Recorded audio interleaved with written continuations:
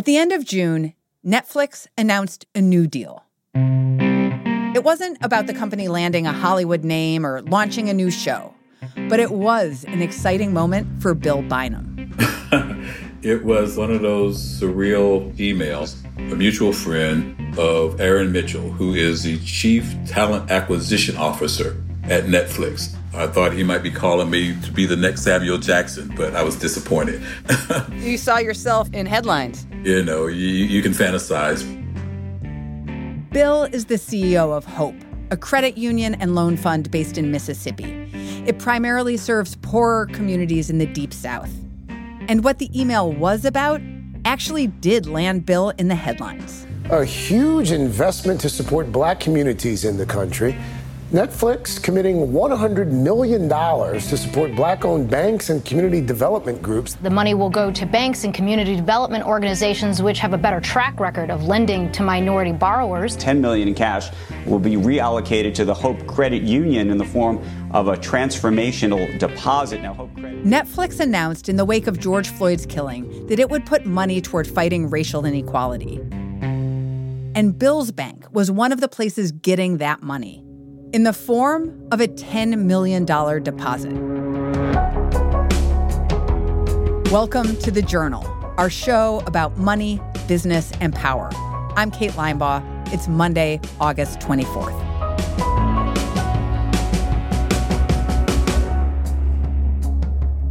Coming up on the show, what a $10 million deposit means for one community bank.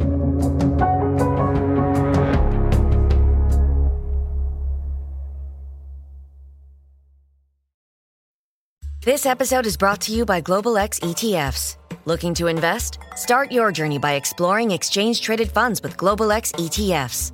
Exchange-traded funds, or ETFs for short, create baskets of stocks, bonds, and other assets that you can buy in a single trade. Global X specializes in ETFs that track emerging trends, like the rise of artificial intelligence, as well as strategies aimed to generate income potential. Visit globalxetfs.com to discover how you can get started.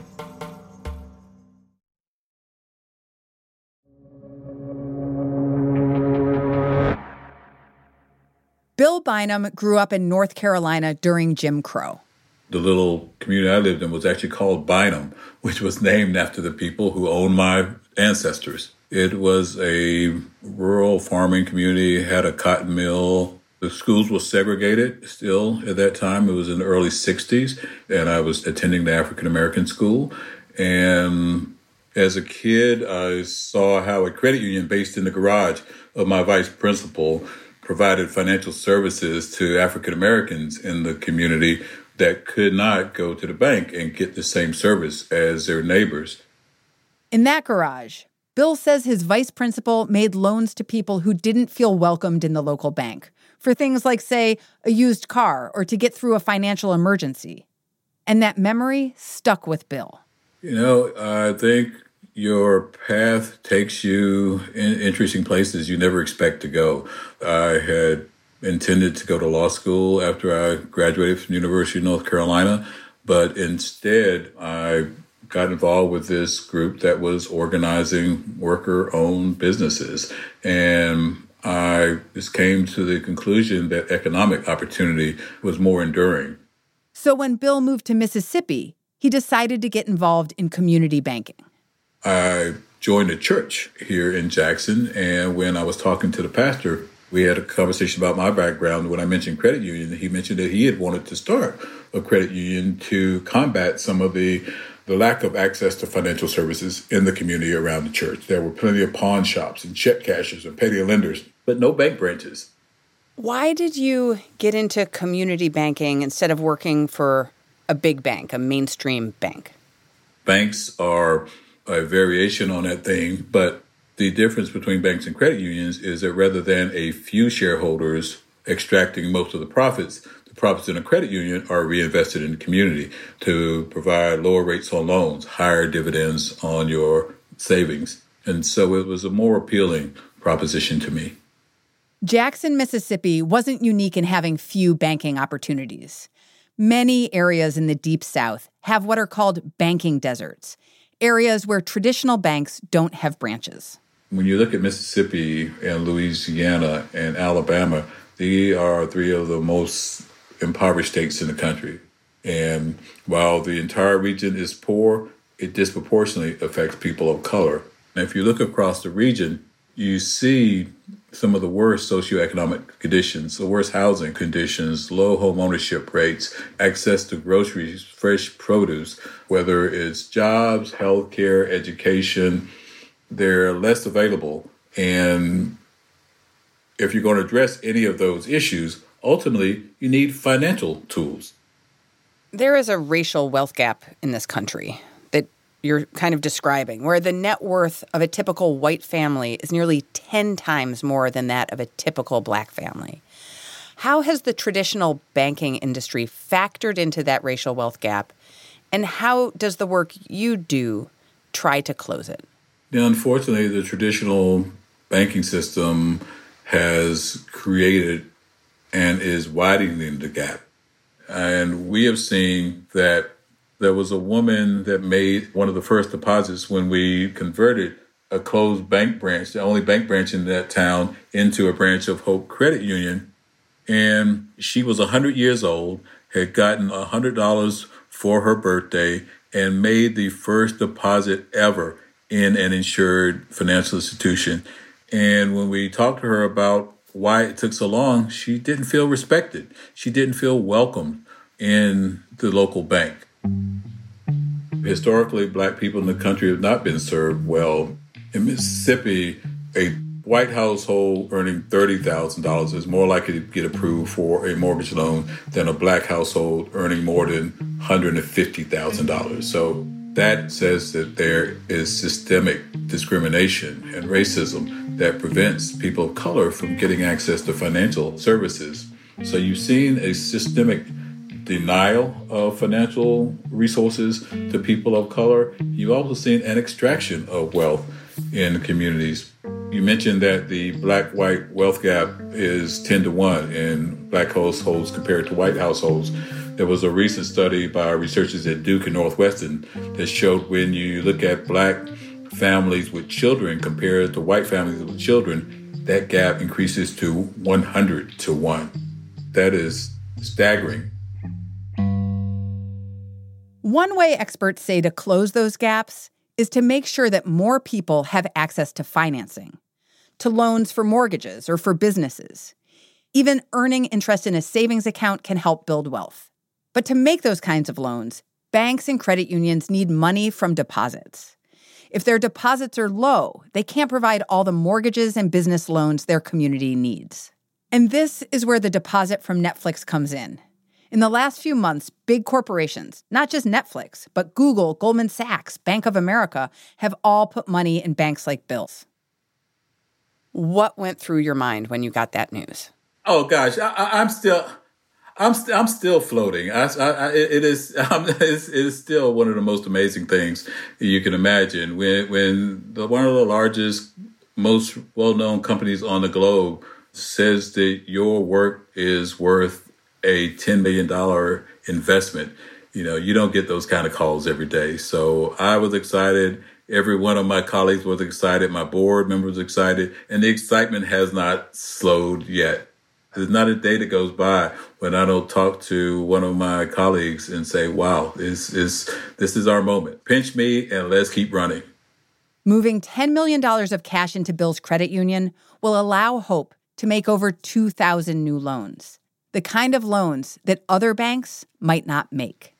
Every day we have entrepreneurs, small mom and pop businesses like Safe Spot Pest Control, which is a small business in New Orleans that went to the bank and could not get a reply. We're turned away. We're at the back of the bus and don't have another option, whether it's businesses like that, whether it's the homeowners who have saved all their lives but don't have enough savings to make a 20% down payment. They can come to Hope and get that primary asset that helps people close the gaps When you're a homeowner, you can use the savings to start a small business or to send your kids to school or to fall back on when you have an emergency instead of going to a payday lender for a loan to fix the air conditioning or to fix your car. But the money that Bill's using to make these types of loans has a timeline. What happens when that time is up? That's after the break.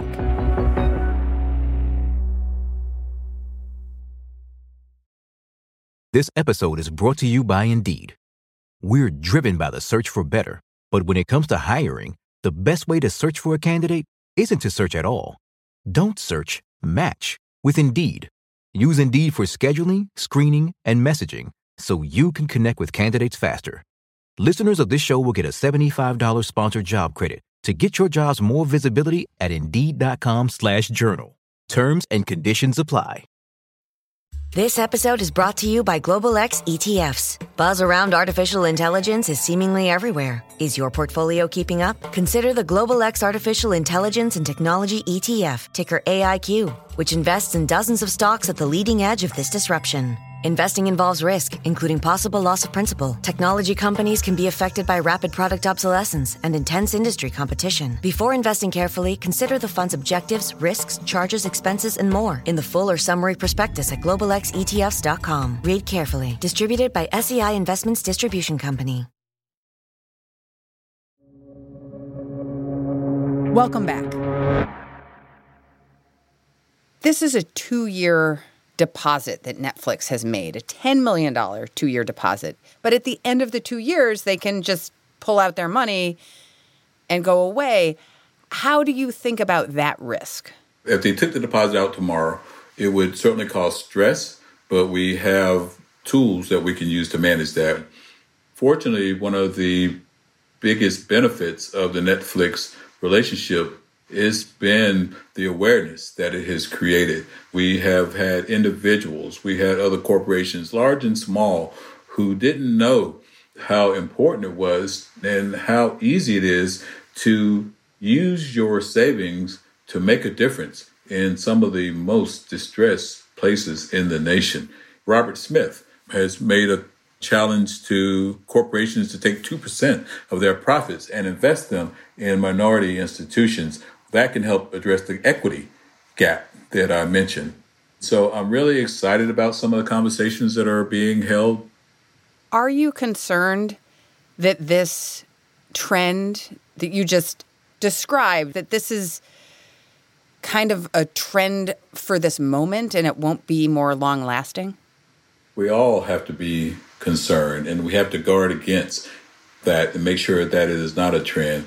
I've had more conversations about minority lenders, about community development financial institutions in the past several months than I've had in nearly 4 decades of doing this work. That's encouraging. But I've also seen commitment wither. I saw it after Hurricane Katrina. A lot of effort, a lot of support to help the immediate crisis, but there are still families suffering from the aftermath of Hurricane Katrina. Same thing after the financial crisis. So I think we have a short memory. Martin Luther King, when he was in Memphis before being murdered, was there trying to move the focus from voting rights to economic opportunity. And one of the things that he advocated was for people to take their money and put it into financial institutions that serve their communities. That was in 1968. Here we are in 2020 having these same conversations. So, yeah, I would say we need to be concerned that this is not just a moment, that we do everything we can to make a sustained movement that creates structural change in institutions in this nation. Well, thank you so much. I really appreciate your time. It's been a fascinating conversation. Kate, thank you.